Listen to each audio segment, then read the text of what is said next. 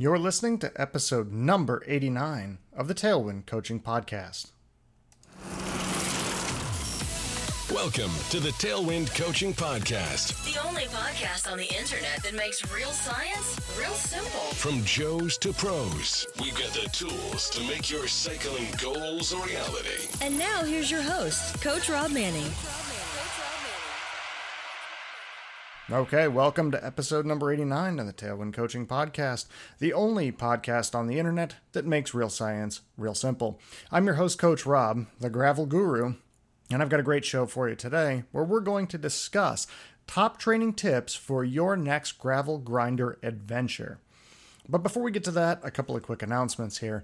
The Tailwind Coaching website, blog, the online training plan store, and my episode show notes receptacle are all available at tailwind-coaching.com. And if you want to get announcements, new post alerts, coupon codes, training tips, and all that kind of good stuff, you can sign up for the Tailwind Coaching newsletter at tailwind-coaching.com/sign up. Don't forget, if you like the podcast, head on over to iTunes and rate it 5 stars.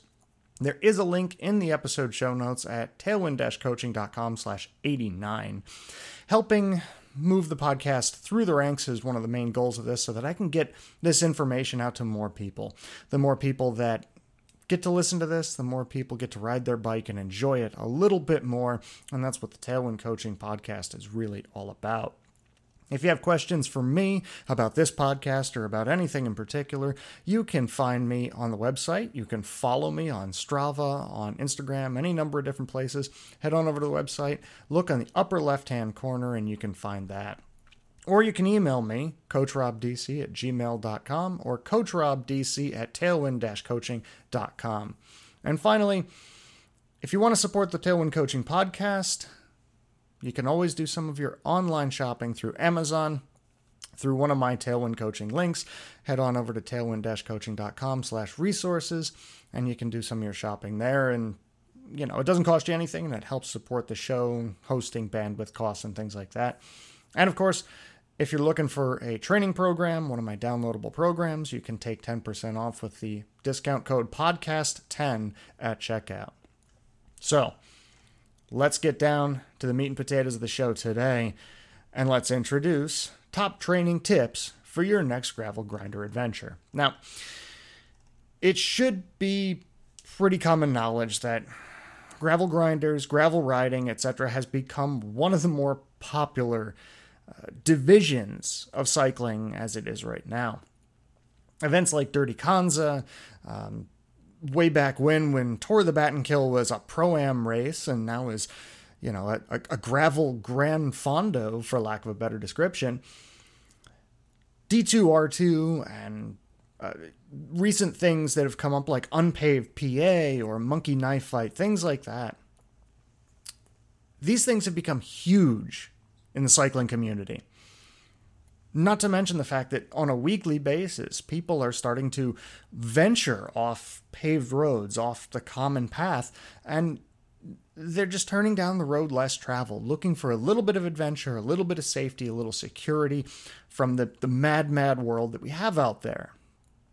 Now, whether you're really riding a dedicated gravel bike, which, by the way, the industry has come leaps and bounds in the past couple of years in terms of technology and in terms of what bikes can do. I mean, just all you have to do is look at 2018 Sea Otter Classic to see that, well, Sea Otter Classic used to be a mountain bike show. And then for a number of years, it became a showcase for bike companies and component companies to show off road bike equipment as well. Well, 2018 Sea Otter Classic was almost exclusively the gravel segment, right? Now, again, I'm not one of those people that's going to clamor to say, listen, you got to go out there and buy a gravel bike. There's plenty of ways to experience the adventure and the thrill of off-road riding without going and dropping a few grand on a new bike.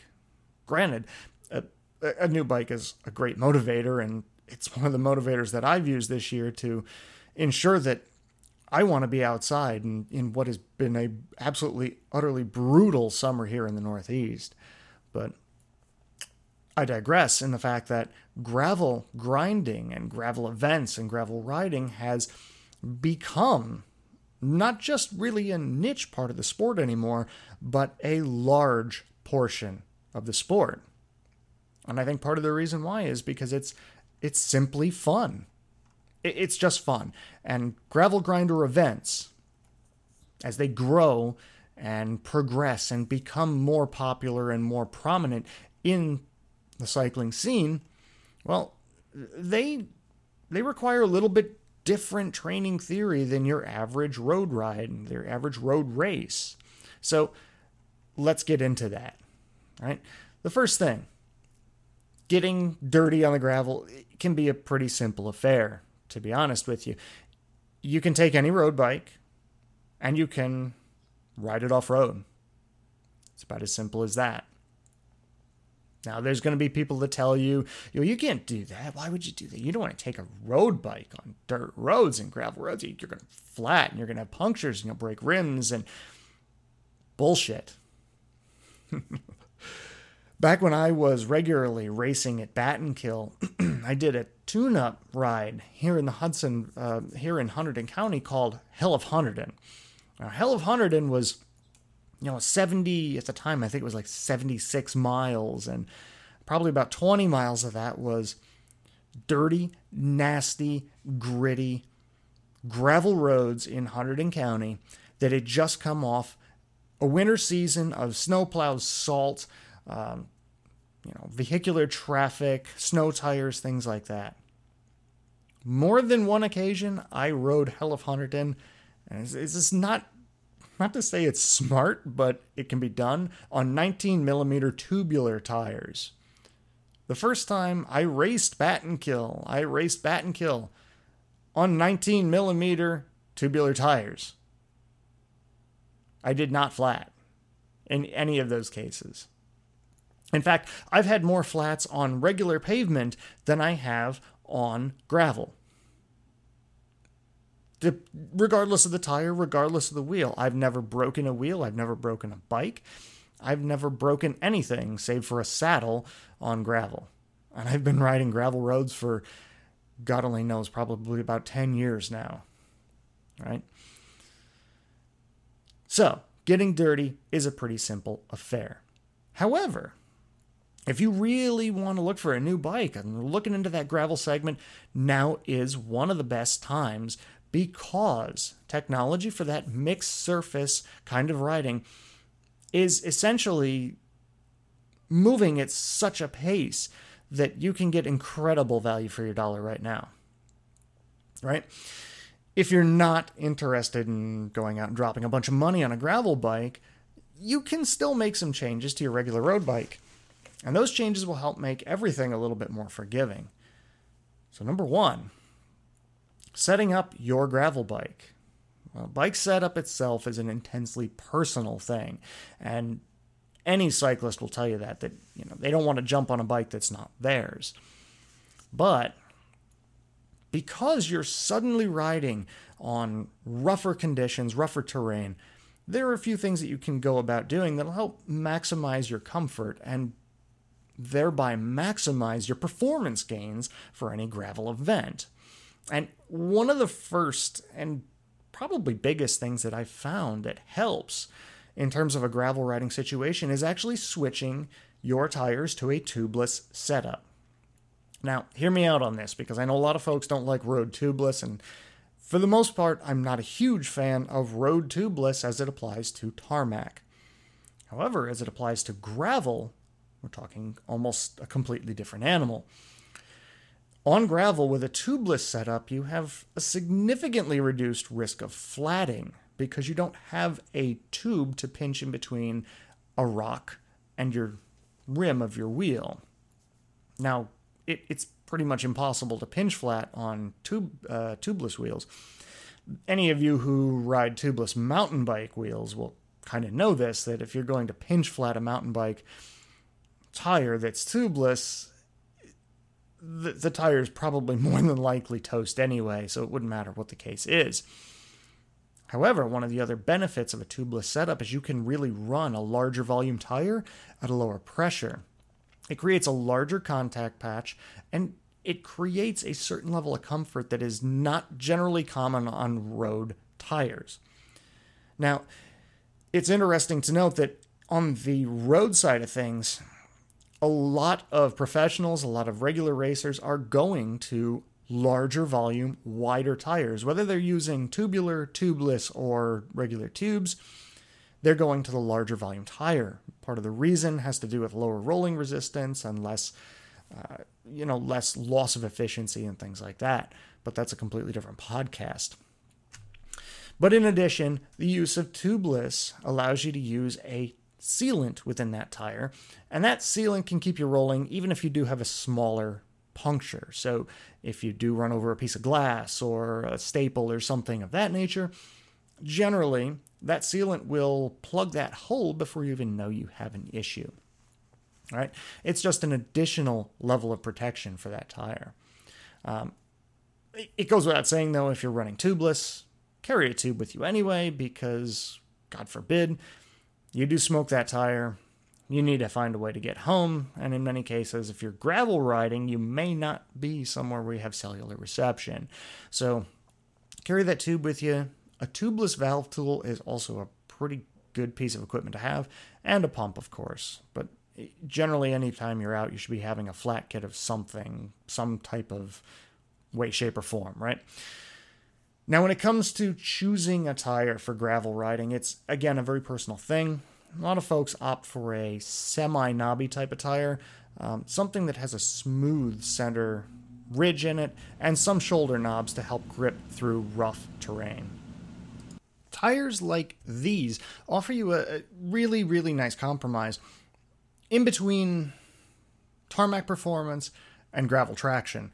For the most part, a lot of gravel rides will have a fair amount of road included in them, and you really want something that has some fairly good, smooth rolling resistance. You don't want to basically be riding mountain bike tires on the road. Believe me, it's not something that's even remotely fun. And now the next thing to think about would be gearing. And gearing is something that's a little bit different compared to road gearing. You want to probably opt for something a bit wider range. So if you're usually using a standard road crankset, go to a semi-compact. If you're using a semi-compact, consider going to a compact crankset. If you're using a compact crankset already, consider going with one of the really, really wide range cassettes that are available out there. Some of those cassettes can go huge ranges, and that's usually your best option if you can't change your gearing at all. But the reason you want to consider a lesser or lower end gearing is because you really will have a higher resistance on the tires and on your gears on gravel. So you'll really notice not having those lower gears. So this is also something that's really different from road gearing, which, if you've ever read my choosing crankset gearing article, that's something you might want to take a look at. But remember, that assumes that you're on tarmac all the time. In this case, because of that increased rolling resistance, you're going to want those lower gears. Now, there's also something to be said that dirt roads tend to be constructed by engineers who were more than likely idiots, and they go straight up hills in the weirdest way. So you tend to have a lot of really steep gradients on dirt roads as well. There's plenty of times when I've run across a road gradient of 14, 15, 16%, and you realize the surface is still unpaved. So you really do appreciate those lower gearing choices in that case. Now, for a couple of other quality of life tweaks, you can add thicker bar tape for better vibration damping. That's something that has been common practice throughout the professional ranks on events like Paris-Roubaix and Strade Bianche and the Ronde van Vlaanderen and things like that. Anytime you have significant vibration through the bars and through your bike, fatigue will begin to set in and take its toll. So you really want to try and avoid as much fatigue as possible. little bit of extra bar tape or even cushioning under your current bar tape can take some of the zing out of that ride. And of course, you can always add a couple of cool things to your bike. If you're using electronic shifting, for example, you can have remote shifters, especially on the tops of your bars or in the drops, wherever you find that you like to climb on your bars, a good place to have some additional shifters so you don't constantly have to move your hands off the bars, especially in a situation where you might not have the best traction and you really need control. So things like Shimano Di2 has remote shifters. They have the climbing shifters. They have the climbing button, which goes on one shifter. SRAM has things like the ETAP blips, which can go pretty much anywhere. And those are great tools to have. So take a look at them, assuming you're using something like an electronic shifting system. Now, once you get your bike dialed in, you're ready to roll out the door. You go out, you hit your first gravel roads, and you realize, oh man, this is nothing like a regular road ride. So what do you need to do? What changes in your fitness do you need to make if you really want to roll and crush gravel like a boss? Well, let's talk about that now. The number one thing, and again, this goes with any of my training programs. I've harped on it on the past, and I'm going to do it again. The number one thing that you need, and the biggest success, the biggest key to your success as a gravel rider, is your muscular endurance. Muscular endurance is essentially the ability for your legs and your muscles to put tension into the pedals for long periods of time without fatiguing. Lack of muscular endurance, especially on something that requires high pedal tension like a gravel grinder or a gravel type event, will essentially lead to fatigue, cramping, and bonking. It's not something you really want to be dealing with when you're out in gravel back roads in the middle of nowhere, right? So, if your body's ability to resist muscular fatigue while under pedaling tension is muscular endurance, how do you go about building this? Pretty simple. You're going to go out, you're going to do intervals. 10, 15, 20 minutes, 25, 30, 35, 40 minutes, however long is appropriate for your fitness. Low cadence, high pedal tension. Now this, in the case of a gravel grinder or a gravel training, this might simply mean you go out, you find a gravel road, and you just pedal one harder gear than usual. Or, even if you pedal the same gear you were pedaling on tarmac, you may find yourself in that muscular endurance zone, right? The more often you're going to be on gravel, so the higher the percentage of your ride or event is actually unpaved, the more muscular endurance you will need. So for example, if I'm training somebody for example, a Medio Fondo, let's talk about Grand Fondo, New Jersey's Medio Fondo. It's about 66 miles. It's somewhere in the neighborhood of 3,800 feet of elevation. There's a couple of stiffer climbs, but overall, it's a lot of rolling and up and down. That particular person really only needs muscular endurance for maybe 2.5 hours, give or take, because you're going to figure that during this event, you're not going to be under pedal tension for most of the time. Sure, maybe 60% of the event you'll be under heavy pedal tension, but there's plenty of descending, there's plenty of riding in groups, there's plenty of soft pedaling on flat type roads. You're not hammering the whole time. Now, take that same 66 miles and 3,800 feet elevation, put maybe 20% dirt roads into it, and suddenly your demand for muscular endurance goes through the roof. You should be able to be under tension for probably 3.5 hours at that point. Because not only are you going to have to be constantly under tension for those gravel roads, it's going to require a lot more muscular endurance to handle gravel than it will to handle tarmac. You see what I'm saying here? So, because of that, how do you throw intervals in there? 2-3 times a week. Basically jump out there and start doing muscular endurance work. Low cadence, high pedal tension. The intensity can be anywhere from sweet spot all the way up to VO2 max. Remember, what you're looking for in terms of muscular endurance training is cumulative time under tension. All right, and a good benchmark for that is minimum of 40 minutes per session, broken down however you need to break it down in order to be able to recover and do it again. So with muscular endurance out of the way, what is the next most important part of a gravel training program? And it's pretty simple. That's aerobic endurance. Aerobic endurance is really just another way of saying that you can go long. In reality, aerobic endurance is your body's ability to take in air through your lungs, diffuse oxygen into your bloodstream, and deliver that oxygen to your working muscles in order to maintain a specific power output, right? A specific wattage. Now, a lot of you are listening to that definition and you're saying, but wait, isn't that your FTP? Isn't that your functional threshold? Well, yes and no.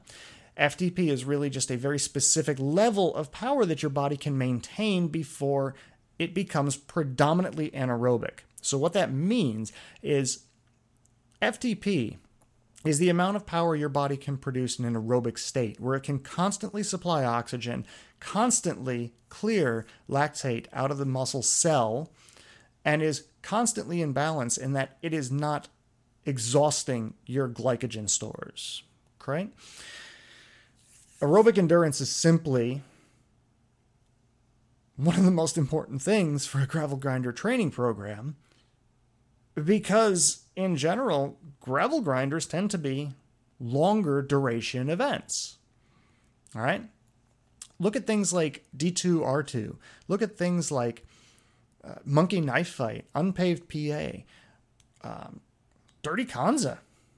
Dirty Kanza is 200 miles if you're doing the full. All right? D2R2 is a century. Vermont Six Gap, which that has unpaved portions of it too. That's a century. Bat and Kill is 70 some odd miles nowadays. The only real well-known gravel grinder here in the Northeast that I can think of that's less than 50 miles would be Rasputitsa. And what that lacks in distance, it certainly makes up for in intensity and time of year. But if you let's think of Dirty Kanza, who I've had some athletes perform very well at. That's a 200-mile race. 200 miles. That's a lot of mileage to produce power for, and it requires a lot of endurance training.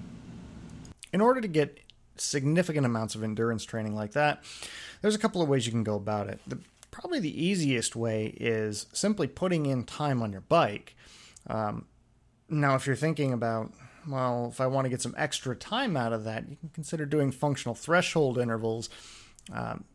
That's the traditional 2 by 20 minutes around your functional threshold power.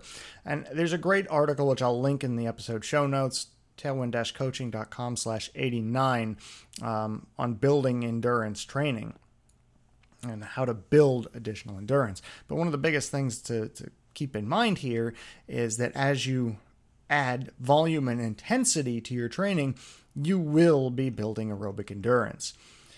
The most important thing to consider is when you're building intervals for an event, especially a gravel event, is you need to be able to handle endurance training for the amount of time you're likely to be out and on the bike. So if you're talking about Dirty Kanza, you better be able to ride your bike under some kind of tension for probably 7 or 8 hours, at least. Probably closer to 12 in a lot of cases. So 12 to 15, something of that nature. I know it's crazy to think about. God, I'm going out and doing a 10 or 12 hour day. A lot of people will do that. For Dirty Kanza, a lot of folks do that. So aerobic endurance, number one one of the main keys anyway, to successful gravel grinding. Let's move on to something a little bit shorter and a little harder, and that's VO2 max capacity.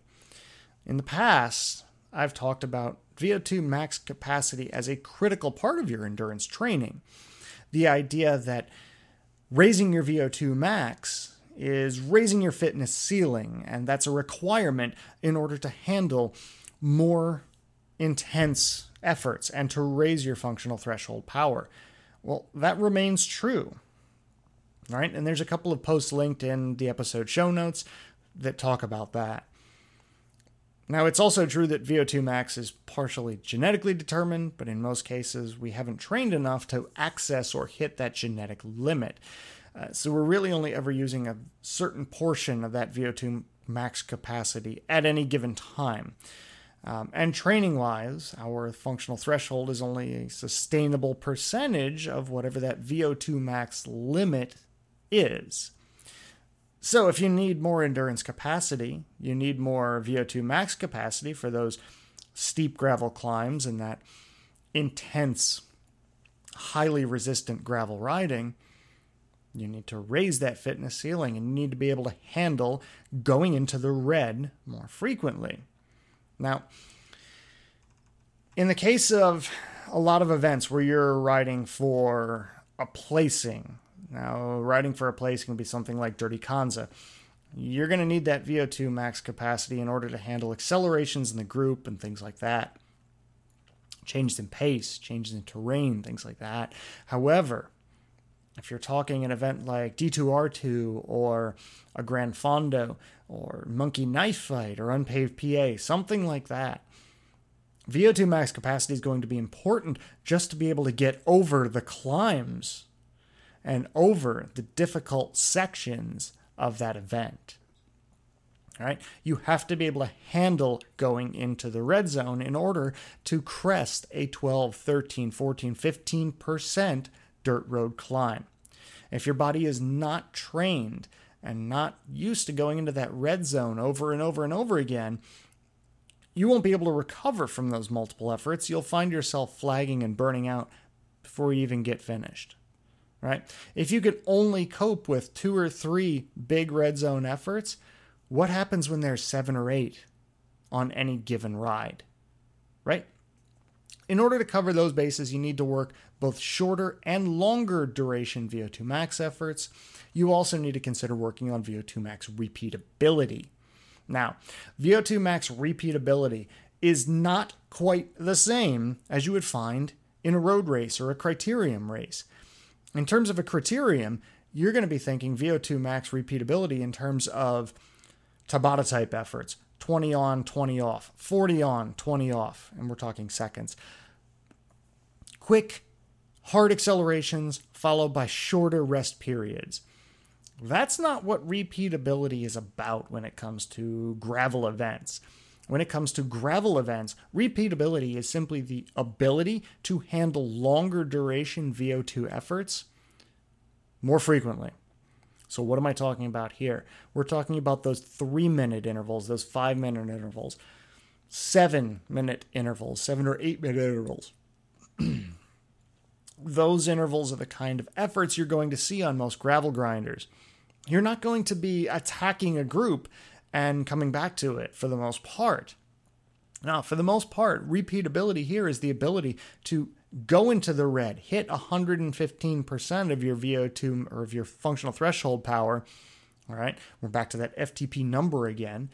Hit 115% of that number for 5 minutes, recover as you come over the top of that climb, and do it again 10, 12, 15 minutes later. Again, recover and do it again 10, 12, 15 minutes later. All right, so it's just repeatability in terms of longer duration VO2 max efforts. Yeah, there's still some benefit in those shorter Tabata type efforts, those 40 seconds on, 20 seconds off, or those 20-20s. However, you're not going to see a lot of that in terms of most gravel riding. All right, you're better off with those longer duration VO2 max efforts, the 3, 5, and 8-minute intervals. And again, intensity is relative to the length of the interval. you simply aren't going to be able to perform a 8-minute VO2 max interval at the same intensity as you would a 3-minute interval. So use your judgment in that case. If you're using my zone 4, 5, 6, 7 power test protocol, you have your maximal durations for your zone 4, 5, 6, and 7 efforts. And you can correlate those very, very easily into those 3, 5, and 7-minute efforts. 3, 5, and 8-minute efforts, if you will. As a general rule, 3-minute efforts, I generally have folks perform at 120% of their threshold, 5-minute efforts at 115, and 8-minute efforts at about 110% of threshold. All right, so that's typically where we're at. Next thing you need to consider when we're talking gravel grinding is muscular strength.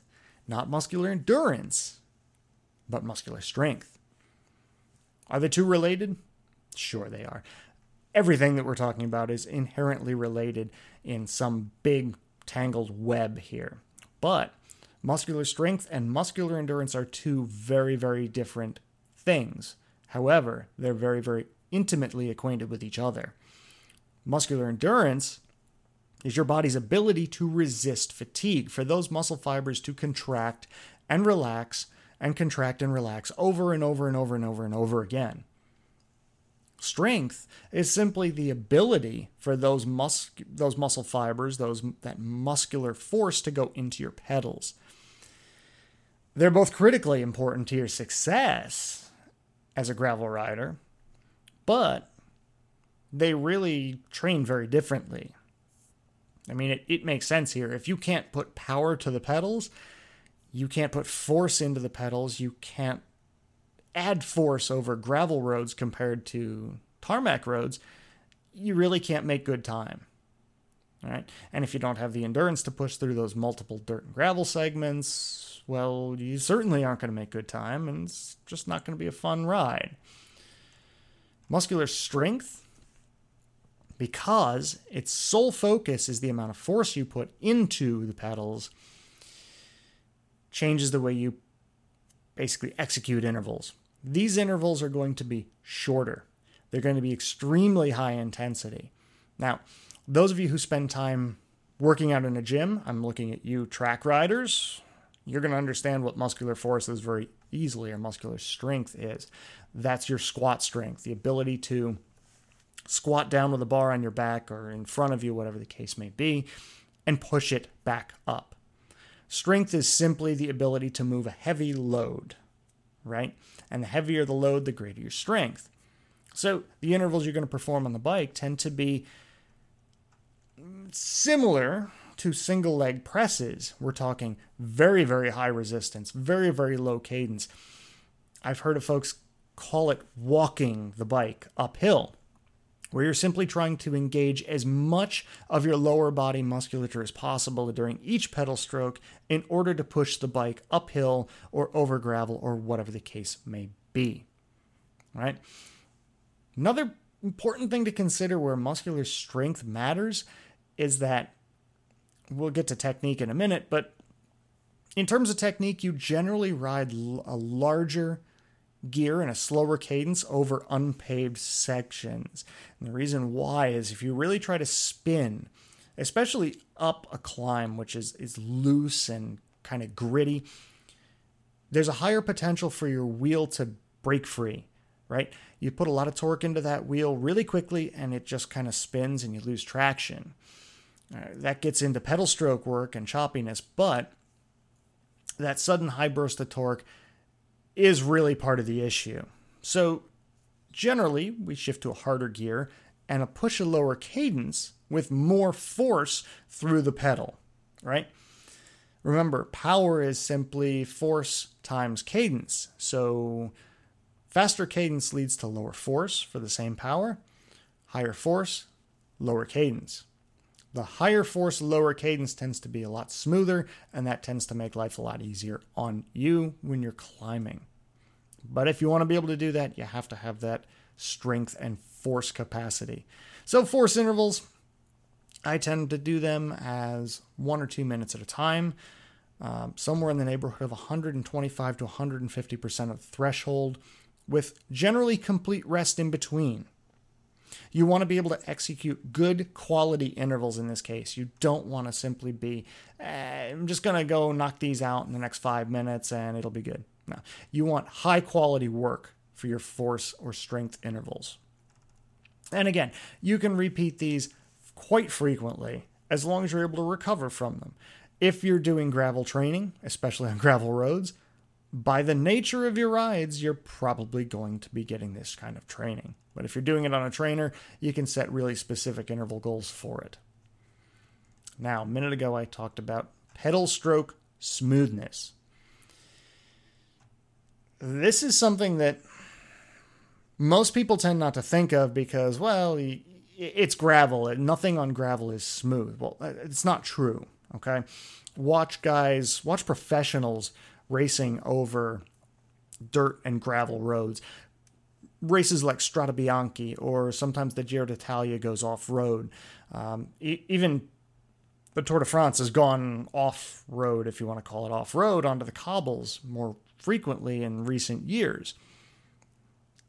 Guys on those roads, especially the pros, can look very, very incredibly smooth, and that's about their pedal stroke smoothness. One of the main goals of that pedal stroke smoothness, along with that muscular strength or muscular force, is keeping your rear wheel glued to the ground. So when the going gets slippery, really, the smoothness of your pedal stroke and the strength that you can put out into the pedals is really what keeps you going and keeps you from spinning out. Now, I've talked about the benefits of pedal stroke smoothness in the past, and I've done that a couple of times, and I'm going to include those links in the episode show notes for this particular episode. Again, tailwind-coaching.com/89 for those links.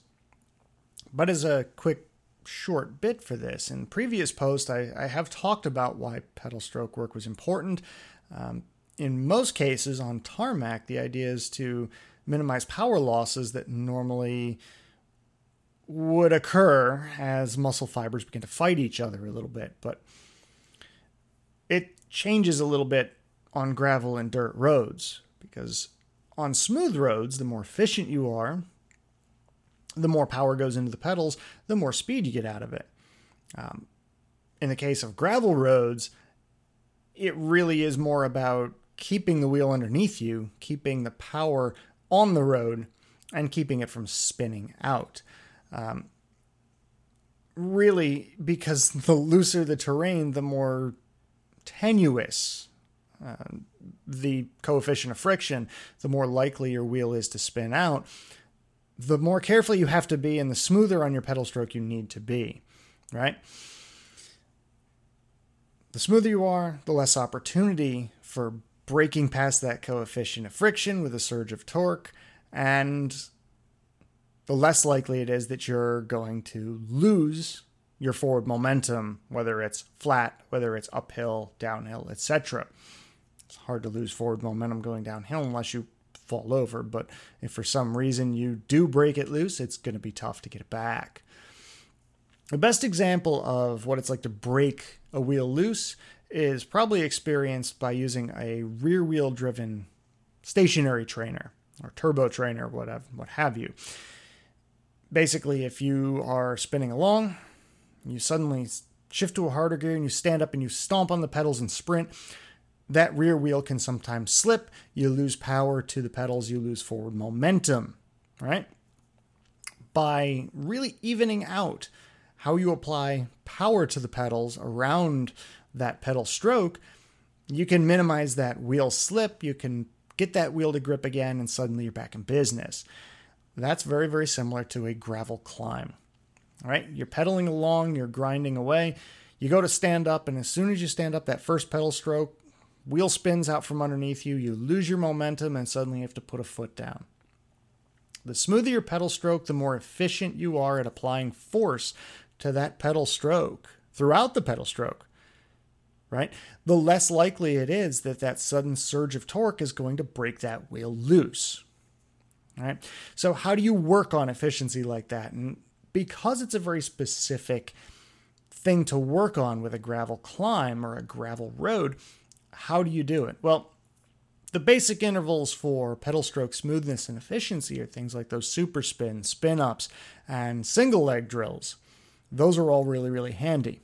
However, one of the things that really separates a good gravel rider from a non-gravel rider is someone who will go out and will practice riding at different cadences, different force applications on gravel roads, especially climbs.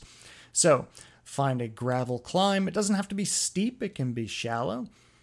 Go out, practice riding at a certain constant pace, tempo, cadence, whatever, what have you, and suddenly add more power to the pedals. Try to break that wheel loose. Understand what it's like and what it feels like when you're about to break that wheel loose. Now, once you've done that, go out, get into that same pedaling cadence, tempo, force application, etc., and instead of trying to break the wheel loose, try to keep the wheel planted. Gradually, well, and I say gradually, but prolong the part of the pedal stroke where you add force. So if you're jumping up on the pedals and you're stomping on them and sprinting from 1 o'clock to 4 o'clock on that pedal stroke, for example, start adding that force at about that 11 o'clock and try to carry it all the way through that 6 o'clock position. The same amount of force applied over a greater amount of time creates less of a spike in torque and generally will spin the wheel less. You follow? Intervals like that can be done pretty much anytime you're on gravel. You don't have to be doing a specific workout in order to do it. You can do it pretty much any given time. And that's one of the keys to really understanding how to ride gravel is getting out, getting on it, and practicing these simple concepts, right? Now, I know that's a lot of kind of nebulous information, but if you dig through and you use these tools and techniques in order to handle gravel riding a little bit more efficiently, you're going to find that suddenly those off-road adventures are a little bit more fun, whether you're on a dedicated gravel bike or your regular road bike, right? Guys, I want to thank you for listening. Again, head on over to iTunes and rate the podcast on iTunes if you like what you hear. If you have questions for me, which I'm sure you do, you can email them to me at coachrobdc@gmail.com. You can find me on Facebook, or you can find me on the Tailwind Coaching website.